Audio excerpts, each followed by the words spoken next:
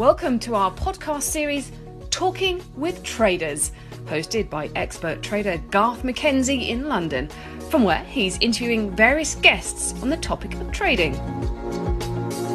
Welcome back to another season of Talking with Traders with me, Garth McKenzie. This is the 6th season of the podcast, and we're into our 3rd year since the podcast began in 2020. Once again, IG have come on board as sponsor and agreed to fund this podcast for another season. We really are privileged to have such a global leader in CFDs trading as our podcast sponsor. Over the coming weeks, I'll be interviewing various guests from around the globe to bring you their market insights. I'll be digging in to find out what makes them tick, how they see the markets in the year ahead, and what techniques they will use to succeed in the markets. Some of the guests will be returning guests from previous seasons, and some will be new guests that I've managed to convince to join me to give up their time and share their insights. As we enter 2023, there's as much uncertainty as ever around where the markets may be headed in the next 12 months. We've just come off a horrid year for investors in 2022, where a typical 60-40 portfolio delivered its worst annual return in several decades. But what of 2023? Will the US lead the world into a global recession, or will the central banks manage to achieve a soft landing for the global economy? Will inflation come under control as base effects kick in and supply bottlenecks open up? Will US earnings hold up in the face of a weak economy, or will they disappoint? Will we see continued weakness in the US dollar?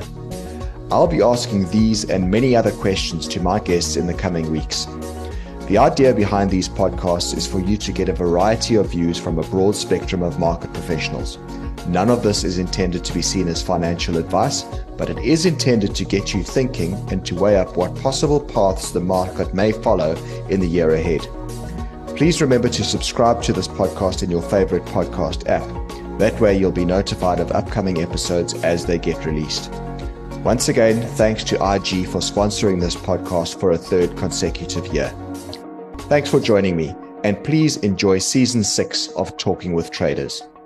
Welcome back to another episode of Talking with Traders, and this time I've got another new guest on the line. I'm delighted to have someone from Anchor Capital join us. This is the first guest we've had from Anchor Capital. His name is Seleho Tsatsi, and he's an analyst at Anchor Capital. He's going to mainly be speaking to us about green investing today. Seleho, welcome to the Talking with Traders podcast. Thanks, Scott. Great to be here. Yeah, good to have you.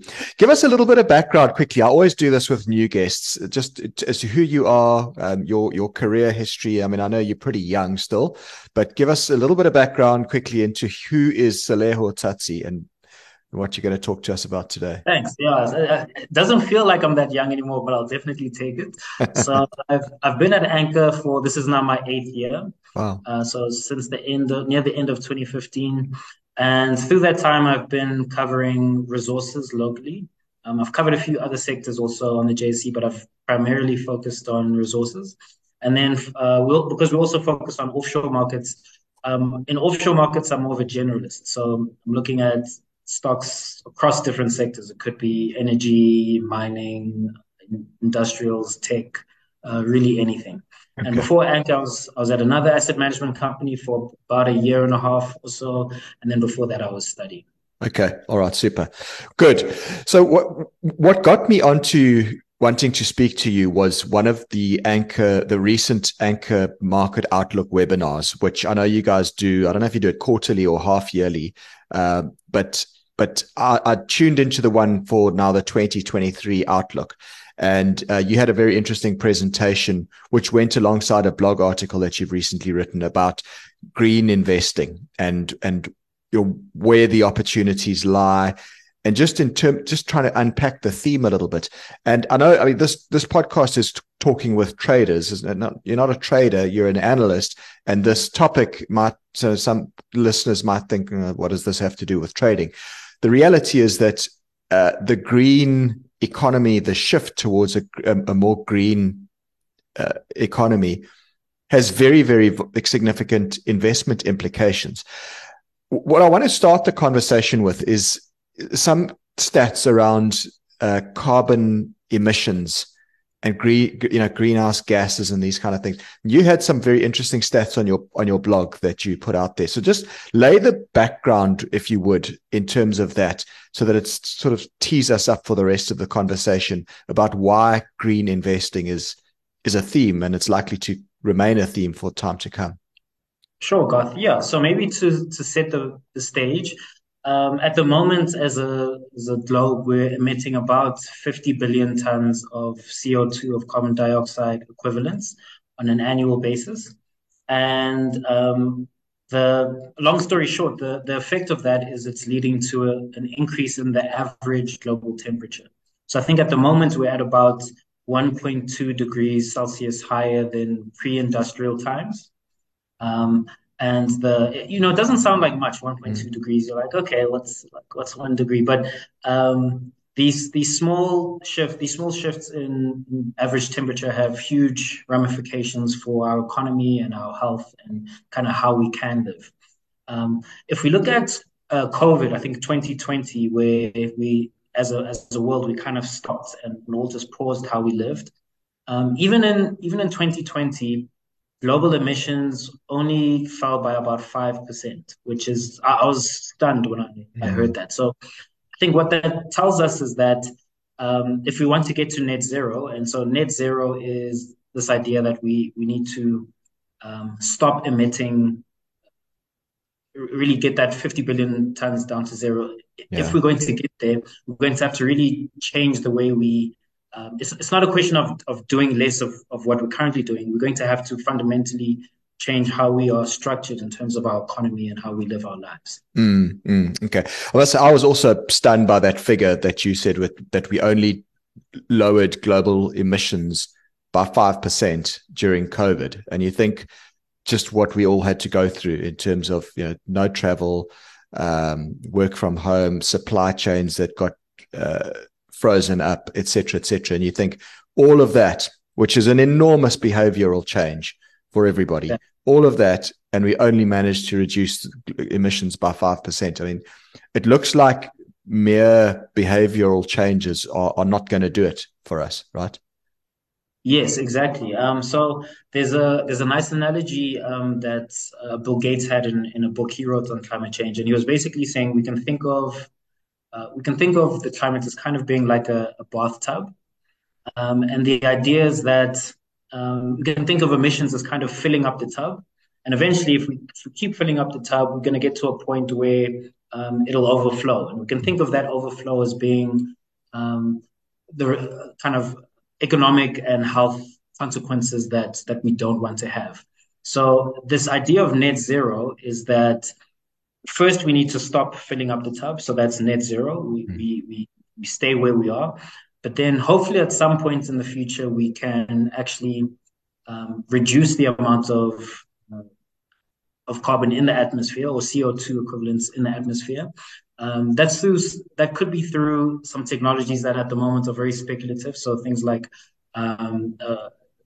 direct carbon capture. At the moment, it's a bit of a speculative technology, but that's the idea, is that we basically need to get to net zero, at least as a first port of call. Yeah, I mean that net zero, right? I get it. We want to get there. We need. What does it mean, though? I mean, does it mean that we can still be emitting pollution into the environment, but if we plant more trees, for example, those are putting out more of the good stuff. I'm really making a hash of this, but I mean, I think you get the point. Net zero, right? You've got all of these emissions on one hand, but then you're also trying to balance it out so that it's not like we're not putting out any pollution into the world, right? Exactly. I think you're hitting the nail on the head. It's not the idea is not that we're going to get our let's say gross emissions down to zero. It's more that we're going to get our net. So we're going to at least offset what we're emitting. Yeah. Okay. Yeah. I see a big conundrum at play here. The growth and global growth and economic growth, which is such a big thing, and for society in general, economic growth is very important. But what's driven growth in all of the decades past has been energy and manufacturing mainly, and those are inherently dirty things. So we've got this situation where we still want to try and achieve economic growth, but these aspirations are completely anti-growth, it would seem. I don't know what Yes. is your thoughts on that? Yes, it's such a it's such an I don't, maybe our irony isn't the right term, but it's an unfortunate consequence of growth is that there's a very strong correlation or relationship between let's say income per person or GDP per capita, and you see that across nations and energy use per person or energy use per capita. Mm. So, naturally, as we become wealthier as individuals and economies and societies, we want to use more energy. And I think where this gets a bit political is that the the developed world is essentially more responsible or mostly responsible for the amount of emissions that have been that we have given the size of the economies. And you now have the developing world, which wants to, bring people out of poverty, and that's great, and we should be aspiring for that. But that is going to come with the unintended consequences of higher emissions and these ramifications that we kind of touched on. And I guess also, and you mentioned the term political. There's all of the countries involved, and need to kind of pull in the same direction.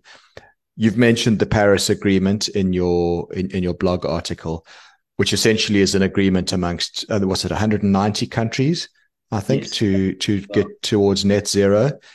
And I know, I think what was a big shock for a lot of people was when Donald Trump was in power in the US and he pulled out of the Paris Agreement for that time.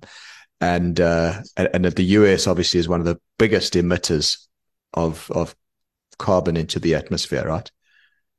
Yes, yeah, it's So we've got I guess another conundrum in that look at China, for example. I mean, they're also enormous emitters. But that's also pulling people out of poverty. And it's tough, right? To try and think that they've got to try and get, it would imply them also slowing their economy down, surely, to try and achieve this net zero, which I just don't see how that's going to happen. I mean, is this net zero thing a reality? Is it realistic to think that we ever get there? So I think if you look at China, I mean, that's a great example. They've pulled tens of millions of people out of poverty through economic growth. And alongside that, their emissions have skyrocketed on an absolute basis. They are the biggest emitter, but if you look per person or per capita, I think they still trail the US. But um, I think it's unfair to expect developing economies to forego economic growth and to say, okay, it's unfortunate that you guys are still developing, but keep your emissions low. It doesn't seem either realistic or likely that Yeah. developing economies will go for that. So I think what's more likely is that developed economies, the likes of the US, Europe, um, will lead the way, and then developing economies will follow after. Even under that scenario, I think it's going to be tough. As you said, President Trump pulled out of the Paris Agreement. I mean, there's still a lot of, although the world is moving towards a greener economy, I think you would have to say the progress is slow, Mm. if slow at all. It's slow, and it seems that it's not. It's a lot slower than it needs to be, from everything I've read. Something you mentioned in your blog article, which I thought was quite interesting, and you can just elaborate on this a little bit if you wouldn't mind. The speed at which previous energy transitions have happened. I mean, in the past, we've gone from coal to oil to natural gas. Now, obviously, all of these are fossil fuels, and they're all still very much a part of our power generation. But just talk us through the speed of each of the growth in each of those fossil fuels, and then I guess we can talk about the speed with which we need to try and kind of undo it all in terms of trying to create green energy. Yes. So if you look previously, I think what's challenging about this shift in our economy is that we're trying to do it over a very short space of time. So if you look at previous energy transitions, let's say coal, for example, in the first 60 years, where coal went from not being an energy source to being just under 50% of the world's energy, that took about 60 years for that transition to happen. For oil and natural gas, it was actually slower. So for oil, over the first 60 years, it went from 0 to about 40% in those first 60 years. And then for natural gas, for its first 60 years, it only got to about 20% of the world's energy supply. So generally 6 decades, it takes decades for these kinds of transitions to happen usually, but we're trying to do this over a much shorter time period. So, we talked a little bit about the Paris Agreement. What's interesting about the Paris Agreement is they do cite it as being legally binding. So, it's seen as being more than just talk, but it'll be interesting to see how much teeth there actually is behind that agreement, because some commentators have said that although it's referred to as legally binding, in actuality, there's not enough or really any teeth if states decide to, for example, pull out or don't work towards meeting targets. But that Paris Agreement is trying to limit the increase in the global average temperature to 2 degrees. There's an aspirational goal of 1.5 degrees, but I'll say that's more aspirational, and that's over a much shorter time period than that 60-year period we've talked about. We're talking about 2035, 2030, 2025. So it's very different. We're looking to do this very quickly. Yeah. All right, so let's try to get away from the science, I guess, and the backstory of all of this, and talk about it in the context of investment markets. Because as much as this is a big problem, and possibly an impossible task, there still are a lot of opportunities that get thrown up by this shift towards green energy. And I think I want to chat to you a little bit about that, because I think some of the opportunities are maybe not as obvious as what people might think. So I mean, let's start that conversation. Where are you seeing direct opportunities to benefit from or to invest in a greening of the global economy? Yeah, in quite a few places, Garth. And I think you make a great point, because sometimes people, when we talk about opportunities that will arise from a green economy, people think of this as, number one, something that's far out, like, maybe 10 years down the line. And number two, they don't see it as a real potential source of investment returns, of sizable investment returns. So it almost becomes background noise sometimes to people. But what we've tried to convey is that we think that this is something happening, that has been happening, something that's happening now, and is only going to get big in the future. So the first point, given that I am a mining analyst, or that is one of my hats, the first point is definitely in the commodity space. Yeah. So there are certain metals or commodities that are very likely to enjoy much higher amounts of demand, given this transition that we're going to experience. One that gets thrown out all the time, and perhaps it's, people might get tired of hearing about it, but it gets thrown out because it's legit. It's a legitimate potential place to look at. It's copper, or Dr. Copper. So copper's roughly about a 20 million ton market. That could be up to about 50 million tons by 2050, depending on how quickly we transition as a global economy. So you have a really unusual large increase in demand for copper, and supply could be slower to react. And I think you see that if you look at what some of the major mining companies have been doing. So Rio Tinto, for example, has recently been bidding on copper assets. BHP recently acquired copper assets. Anglo American has Quellaveco in South America, which is kind of its big growth project. So the miners are very aware that the supply demand outlook for copper could be very favorable, and it's a place that they're looking at. I think one cool stat on copper is that if you look at battery electric cars, they need 3 to 4 times as much copper as your traditional internal combustion engine. And that gives a sense of some of the kind of increased demand that you could see. But in addition to copper, there's nickel, there's aluminium, there's cobalt, which is mostly coming out of the DRC. There's quite a few metals or metals and commodities that should benefit from this. Lithium is another one, I think, as well. Yeah. Yes, I mean that's had an amazing run over the past few years. Yeah, that's another one. Yeah. And in terms of the companies that one could look at to invest in this, I mean, you've mentioned the likes of Rio Tinto, BHP Billiton, Glencore. These are Anglo-American companies that we're all familiar with as South Africans, but there are others beyond the borders of South Africa as well. Yes, so I think if you're looking at mining, I think we have decent options that we can access as South Africans on the JSE with some of the companies that you mentioned, the likes of Glencore, Anglos, there's also South32. But if we maybe step outside of mining for a second, some of the other places where we're seeing opportunity is kind of what we would term as being more downstream. So not companies that are mining the commodities that we're going to need for this transition, but companies that are kind of down the value chain. They tend to be a bit more consumer facing, although they can also be business facing. And in some ways, they are addressing climate change. So one of the things we looked at was the top 10 performers for the S&P 500 for the 5 years ending 31 December 2022.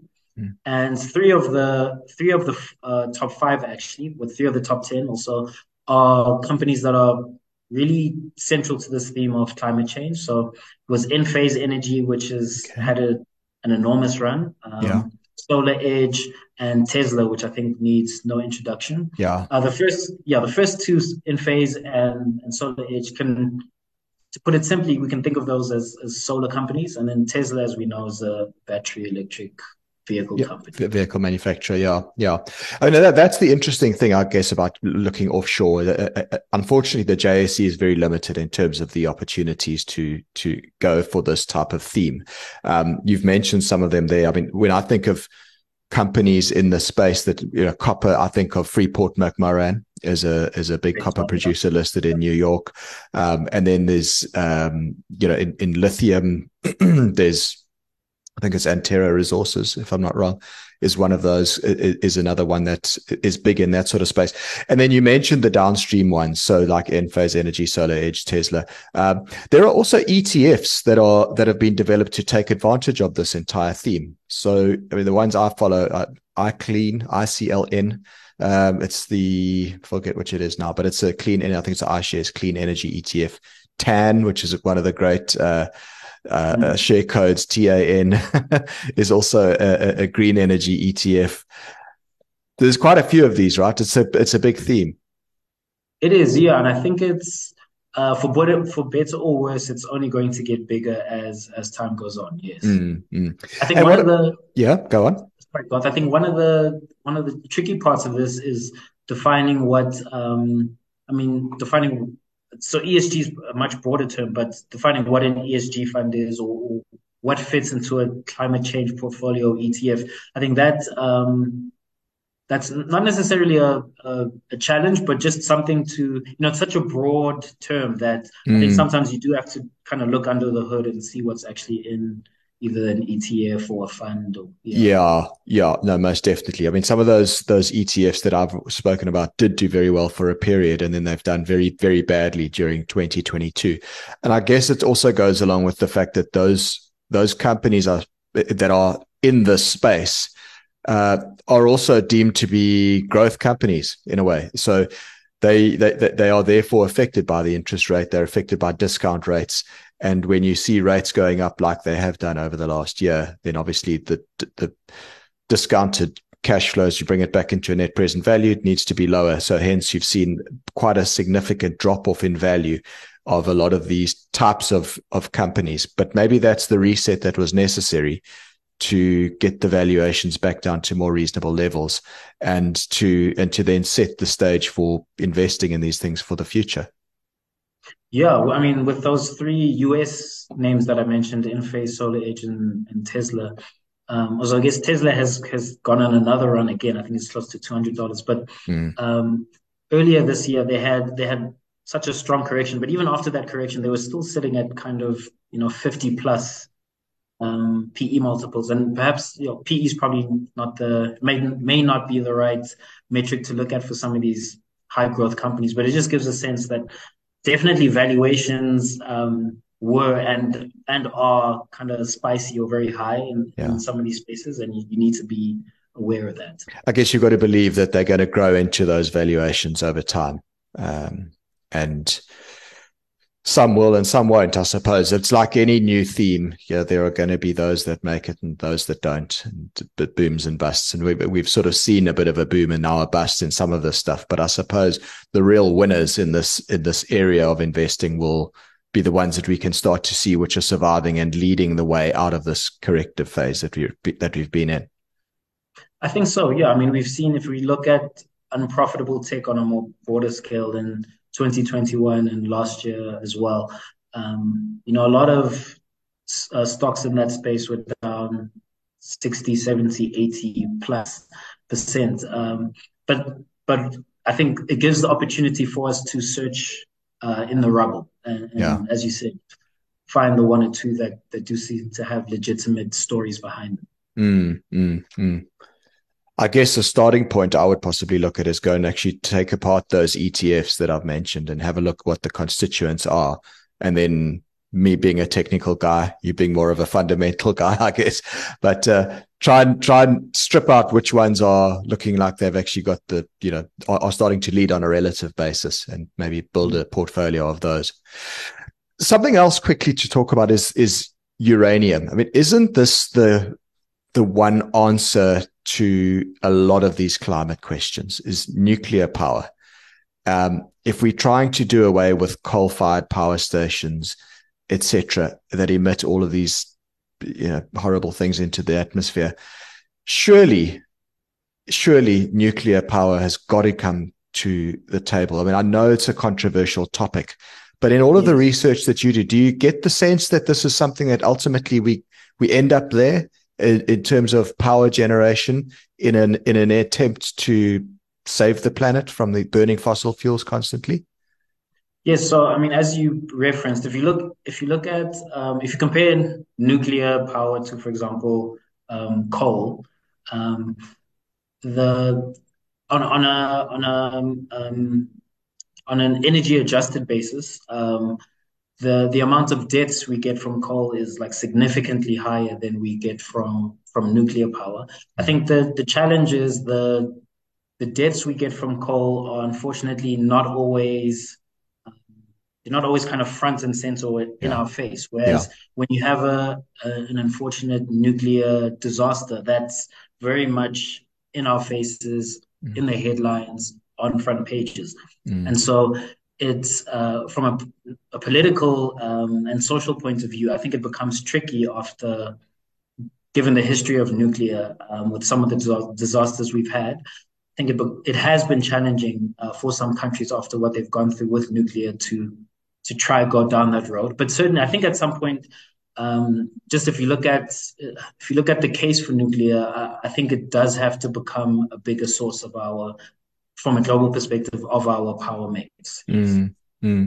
Are there any specific investments that you would look at in that uranium space if you believe that this could become a theme at some point? Is there anything that springs to mind? I've read more about potential investments in the private, in the unlisted space. So I'm not as familiar with the listed space, but I do know there's a lot of work with a lot of smart people looking at nuclear fusion and nuclear fission. But yes, in the mature listed space, I'm not as I don't follow as many names in that part of the market. Yeah, likewise. I don't either. I need to do some homework there. The two that I do follow, there are two ETFs, which is URA and URNM, both uranium ETFs, uranium mining ETFs. And those are maybe something to watch. And again, perhaps drill into what the constituents of those ETFs are and then do some research from there.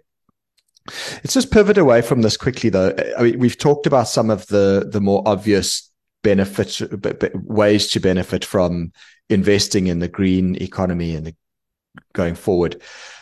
But there's also something interesting happening here, which from purely an investment standpoint now, if we're looking at opportunities, is actually the fossil fuel industry is booming right now. And I guess that's also come about because of the fact that you've got there has been limited investment in new fossil fuel projects to drill more oil, to get more coal out of the ground. I mean, trying to get funding to start a coal mine nowadays just seems like it's impossible. But as a consequence of this, we still use a lot of fossil fuels. We will continue to use a lot of fossil fuels for quite some time to come. And yet we're not producing enough of this stuff. There's potentially supply and demand imbalances coming here, right? Yes, Garth. I mean, everything's always 2020 with hindsight, but looking back at kind of the depths of COVID in 2020, when oil was getting destroyed, went negative for a period. The futures market, can you believe it? Yeah, I know exactly. And I mean, with hindsight, I guess the market was at that stage was basically pricing in that we weren't really going to be using oil again, or to a significant degree as a global economy, which kind of seems funny now when you think about it. But you're absolutely right. I mean, for all the talk of renewable energy and this transition, if you look at where we are now, coal is still on a global basis over 30% of the world's energy mix, and coal is growing in Asia. Despite the challenges that come with it, it's still going to be a big part of our power mix for some time. And I think a great example of this, probably for local investors will be familiar with this, was Thungela last year. Probably the most familiar export coal name on the JSE. So thermal coal prices were climbing before the Russian invasion of Ukraine. But I think that spurred the supply tightness because of the sanctions that were put on afterwards. And you had a situation where you had a commodity that generally was around, let's call it $90, $100 a ton. And I think the high it reached in 2022 was around $350, $360 a ton. I'm talking API4 or the Richards Bay benchmark coal price. Mm-hmm. So that coal price was up, let's say, 3.5 times at its peak. And it was really a case where you had a year of absolutely super abnormal profits for the coal sector. And as you said, part of it is just because supply is not growing to the degree that demand is. So supply is restricted. Thungela actually has, in some of their earnings calls, have made some interesting points. So, for example, they're looking at self-insuring now because they think it's the most economic thing to do. They want to keep at least 6 billion rand of net cash on their balance sheet during periods of high coal prices, and they've said that it's becoming increasingly difficult as a coal player to source funding at decent costs of capital. If you look at energy, maybe we're not as exposed as JSE investors, but if you look offshore, last year on the S&P 500, it was really the energy sector that was the only sector that was up. I think it was up 55%, whereas everything else was down. And a lot of these energy oil and gas CEOs are or have been banging the table saying that supply is just not growing at the pace that it needs to. So as you said, it's setting up a very interesting situation where funders or capital markets are increasingly moving away from fossil fuels. And as a result, we could have more price spikes in the future where demand for various reasons, there might not be a war, but various reasons in the future could spike, and we just won't have the supply to be able to deal with those increases. Yeah.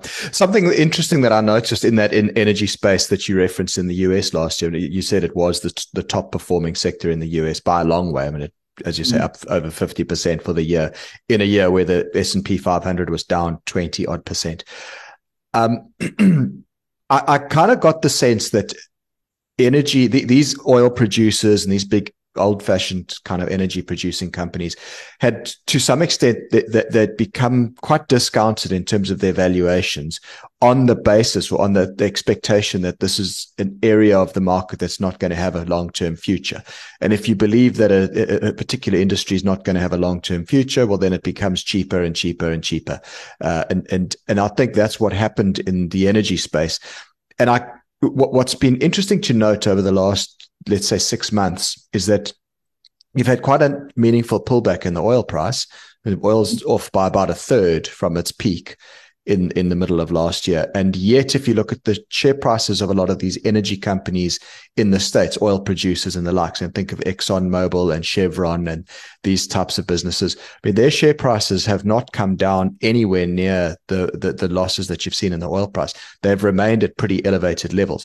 And I'm just wondering, is that got to do with the fact that maybe the market is adopting a view that maybe this, terminal rate or terminal time of fossil fuels is not as soon as what was previously being priced in? Perhaps they need to add a couple of extra decades onto the life of these businesses, and therefore they can actually attract a higher valuation. That's, to me, what sort of would make sense for the big disconnect that we've seen between the movements in the oil price and the share prices of these big commodity producers and these big oil producers. So I don't know if you think that's a valid argument.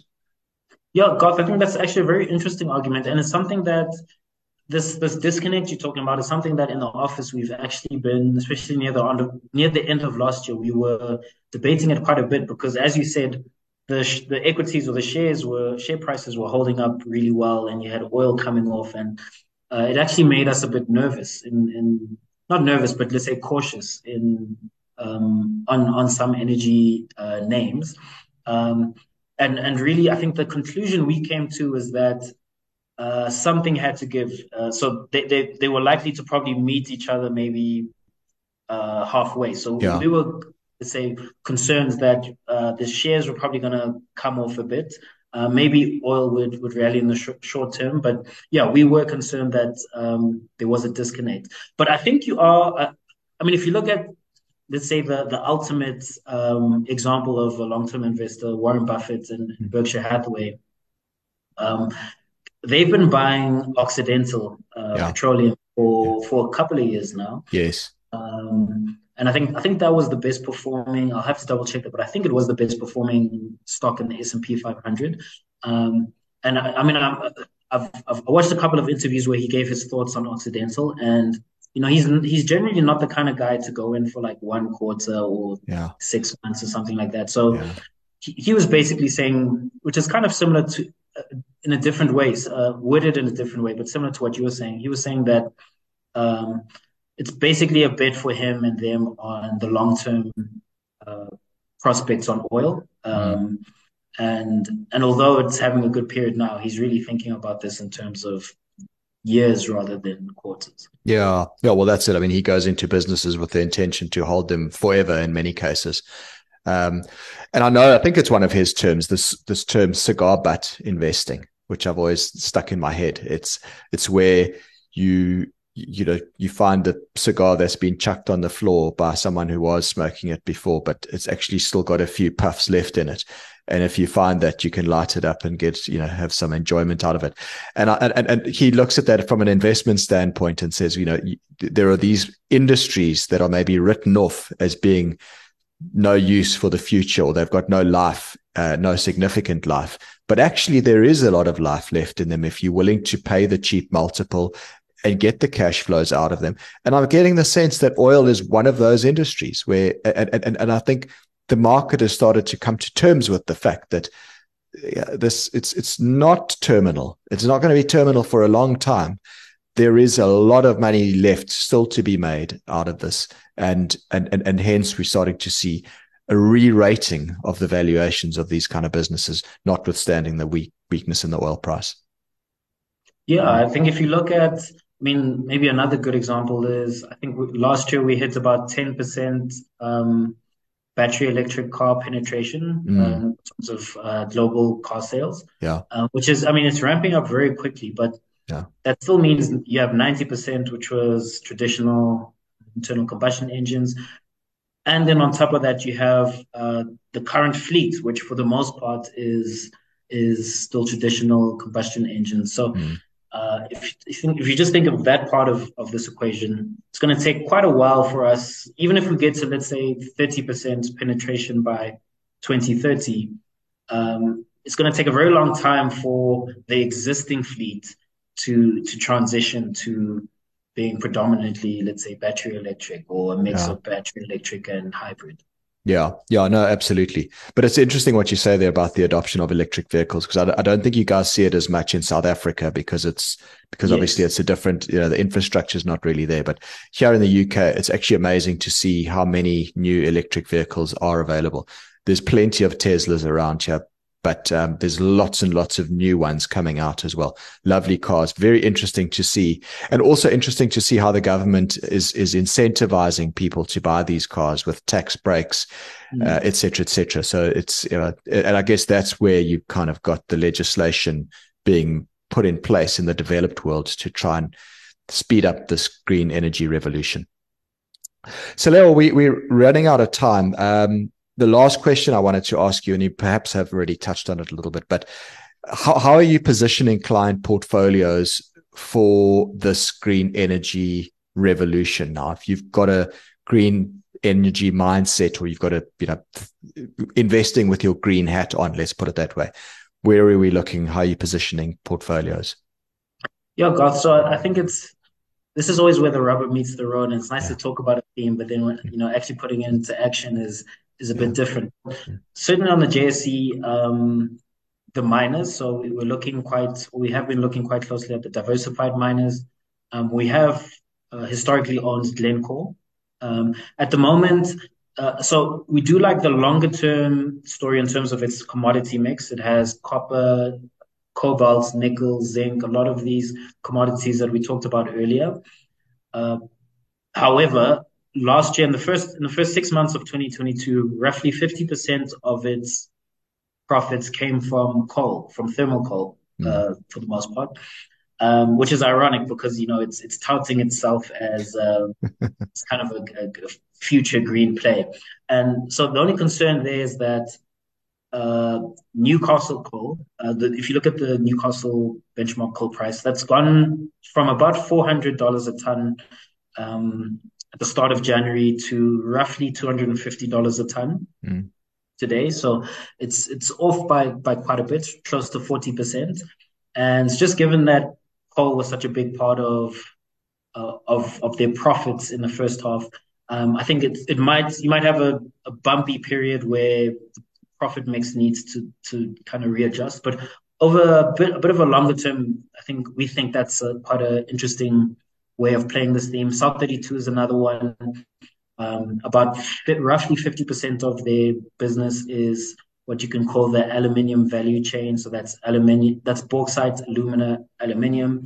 They've bought a copper asset recently. It's still small in their mix, but it should grow over time. And I think they'll be looking within that space still. And then offshore, at the moment we are really just doing a lot of work or homework on the space. So we are trying to be valuation cognizant. So as you said, especially given the fact that we're in a rising rate environment, although that has paused for now, but we are cognizant of maybe not paying some of these let's call them steamy multiples. But at the moment, we're really just doing a lot of work, and we want to be ready for if there are further corrections in terms of share prices for, let's say, some of the solar companies. The battery electric car space is very interesting. I think offshore, there's probably a bit more ways to play this. Yeah, there are certainly a lot of ways to play the theme offshore. Yeah. Excellent. Well, Leo, it's been a great pleasure speaking to you. I've looked forward to this conversation, and it's been insightful. Thank you very much. I'm glad to have got you on. You're the first member of the Anchor Capital team that I've got on the podcast, and I certainly hope some of your colleagues will come along and give us some of their insights in the future as well. No, thanks for having me, Garth. I'm surprised the time's gone so quickly. It feels like it's been 10, 15 minutes. Well, they say time flies when you're having fun. Thanks for joining me. Pleasure. Thanks, Garth. Cheers. Thanks for joining us for today's episode.